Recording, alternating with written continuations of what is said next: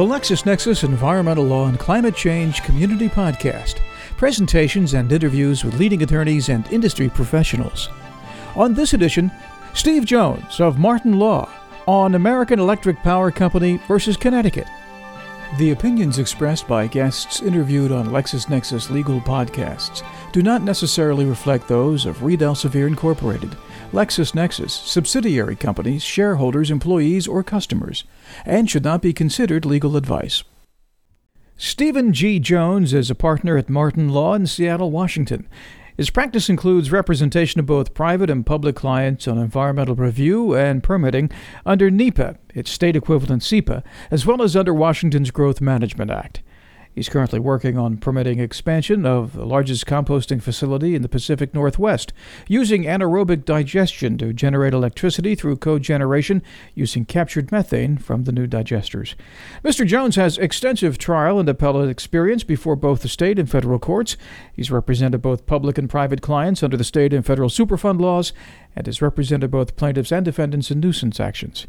He currently serves on the President-elect of Executive Board of the Washington State Bar Environmental Land Use Section.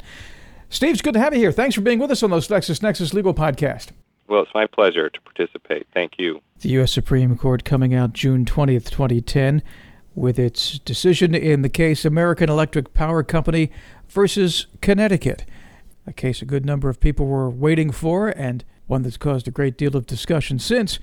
Give us a little bit of the background of this case and how it wound up before the High Court. Well, the case was originally filed all the way back in 2004. There were 8 states, Connecticut, New York, California, Iowa, New Jersey, Rhode Island, Vermont, Wisconsin, and also the city of New York, and then 2 nonprofit land trusts who sued 4 different private utilities and also the Tennessee Valley Authority. What they did is they brought nuisance claims seeking to hold the utilities jointly and severally liable for global warming. That was the way they framed their complaint. That case was initially dismissed in the Southern District of New York by District Judge Loretta Preska. She dismissed it for political question grounds, and then the Second Circuit reversed her. And it was the Second Circuit decision that was ultimately reviewed by the Supreme Court. Talk a little more about the elements of the Second Circuit decision that went up on appeal before the Supreme Court. Well, the Second Circuit reversed Judge Preska's decision that political questions, that this case presented non-justiciable political questions. I'm just going to say political questions, so I won't stumble on justiciable. They said, no, this case has political implications, but that doesn't mean that we as federal judges can't adjudicate it. And they said that the federal common law of nuisance was appropriate for dealing with those cases, and they also said that the states and the nonprofit land trusts in the city of New York also had standing. So both the standing issue and the justiciability, the political question issue, went up.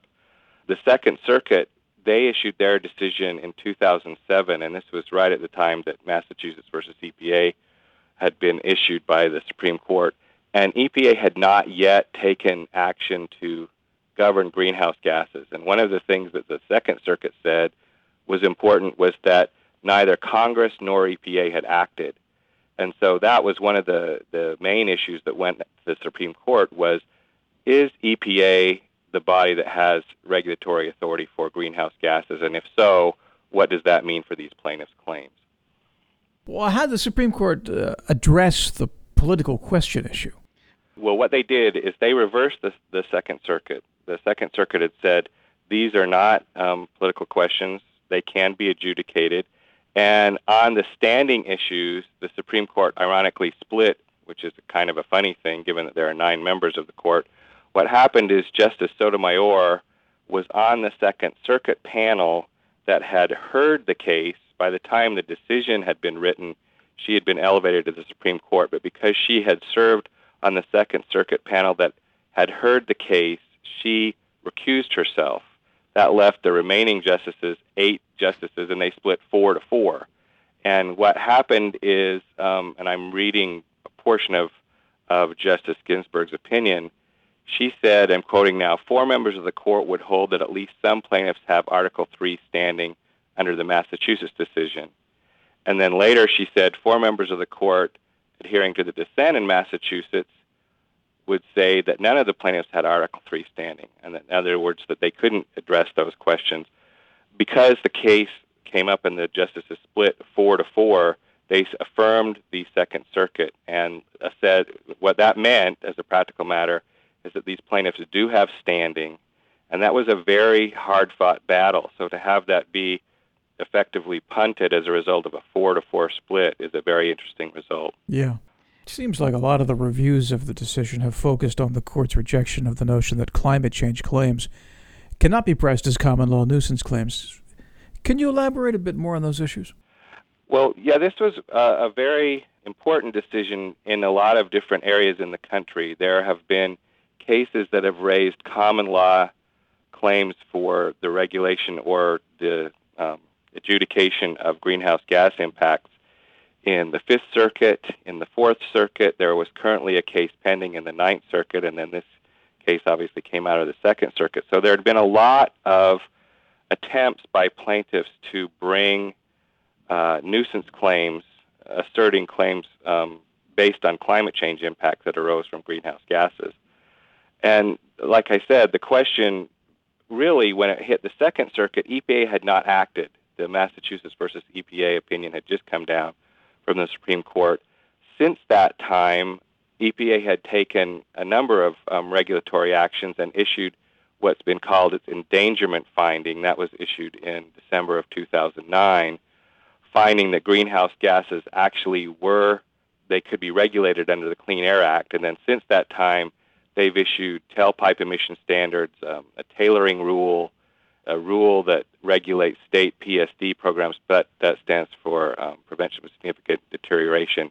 The point being that EPA has acted in a significant way, and that's really been stepped up since the Obama administration came into office. As I noted earlier, the Second Circuit relied on EPA's inaction and also pointed to the fact that Congress had not taken this issue and acted affirmatively to say, well, we don't have a separation of powers issue because Congress isn't acting and the executive branch isn't acting, and so the courts can't act. An interesting wrinkle on this case was that when the petition of certiorari was filed by the defendants, the utilities, the Solicitor General, the Obama administration Solicitor General, actually joined in that, saying, we think that this case should be taken up, but we think it should be reversed because EPA has acted. And that was actually ultimately what the decision was. On the merits, rather than the 4-4 split on standing, it was an 8-0 decision, a unanimous decision, saying that EPA's regulatory action showed that Congress has delegated regulatory authority for greenhouse gases to EPA, and that as a result of EPA actually taking that action, these plaintiffs could not pursue a common law nuisance claim, but would have to pursue their claims either through a review of EPA's actions or through other veins. And there were issues from the Second Circuit opinion that were not taken up on appeal before the Supreme Court. What about those issues? Yeah, that's exactly right. The plaintiffs had brought claims under federal common law, but they'd also asserted state law claims, state law nuisance claims, and also state law statutory claims, which would be different in different states. Yeah. Because Judge Prescott dismissed that claim, or dismissed the plaintiffs' claims on political question grounds, those issues were not briefed, namely the issues of the validity of the state law claims. And so the Supreme Court, recognizing that those claims had not been briefed either at the trial court level, the district court level, or before the Second Circuit, remanded to the Second Circuit to have the Second Circuit decide if those state law claims remained valid after the decision dismissing the federal common law claims. So that issue's gone back down on remand and will be addressed later by the Second Circuit. I was going to ask if there had been any subsequent action by the Circuit Court on that issue. It's been remanded, and those remaining issues will be briefed before the Second Circuit. It's conceivable, it's possible procedurally that they could actually remand it all the way back to the trial court, but the remand for the Supreme Court actually just went to the Second Circuit. Okay. How is ongoing litigation going to be impacted by the Supreme Court's AEP decision?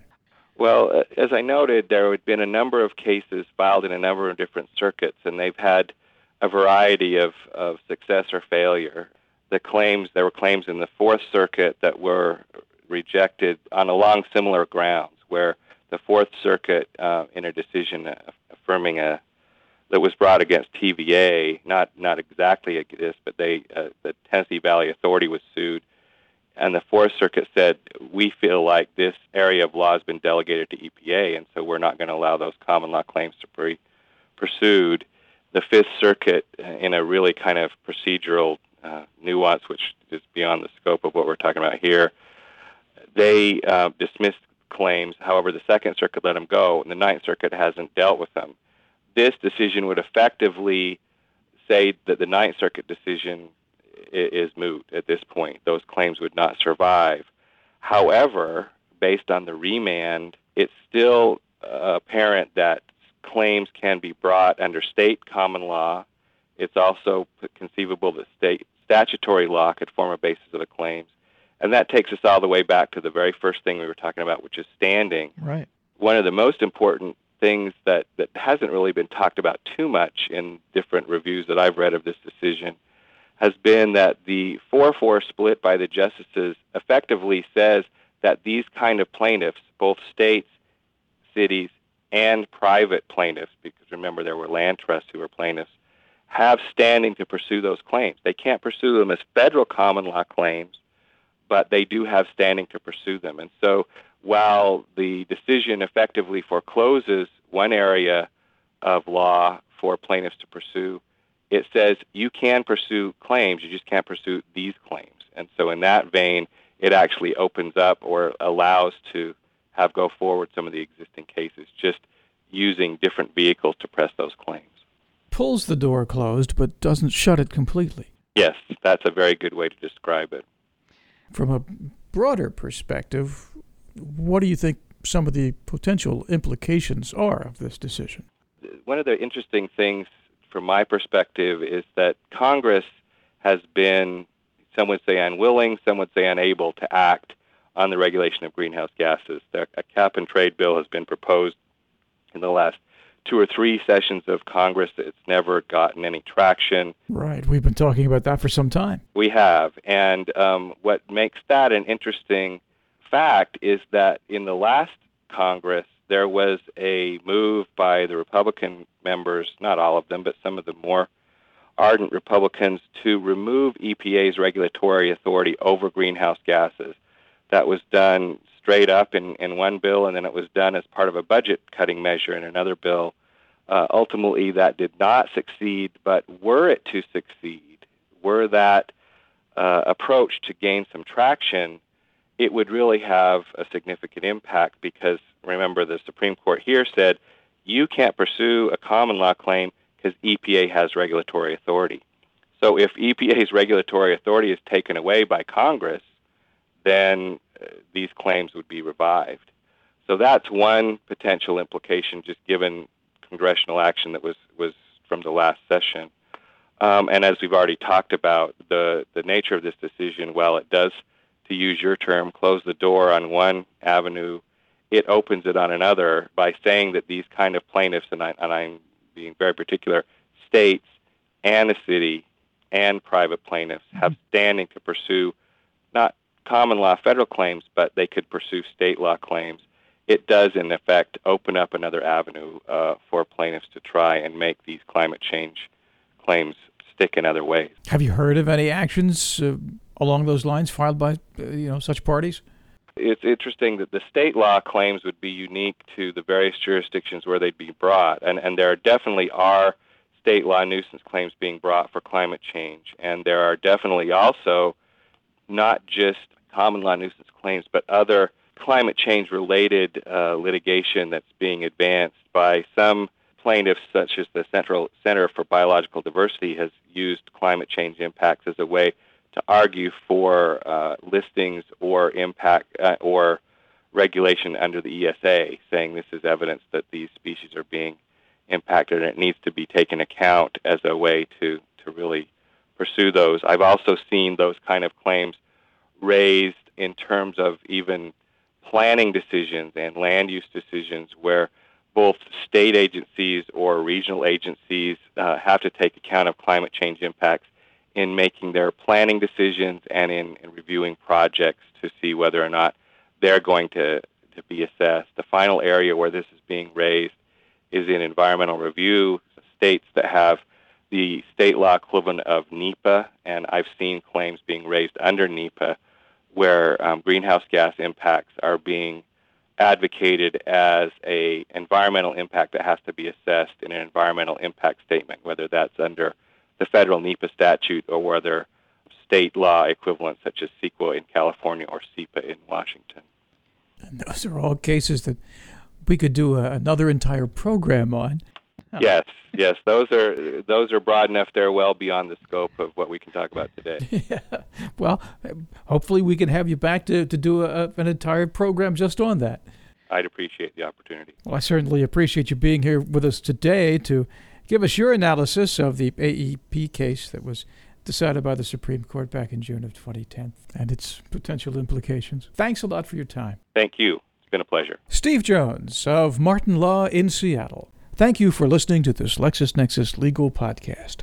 Visit the LexisNexis communities at www.lexisnexis.com/community. Registration is free. The LexisNexis Environmental Law and Climate Change Community Podcast, copyright 2011 by LexisNexis, a division of Reed Elsevier Incorporated. I'm Steve Bursler. Thank you for listening.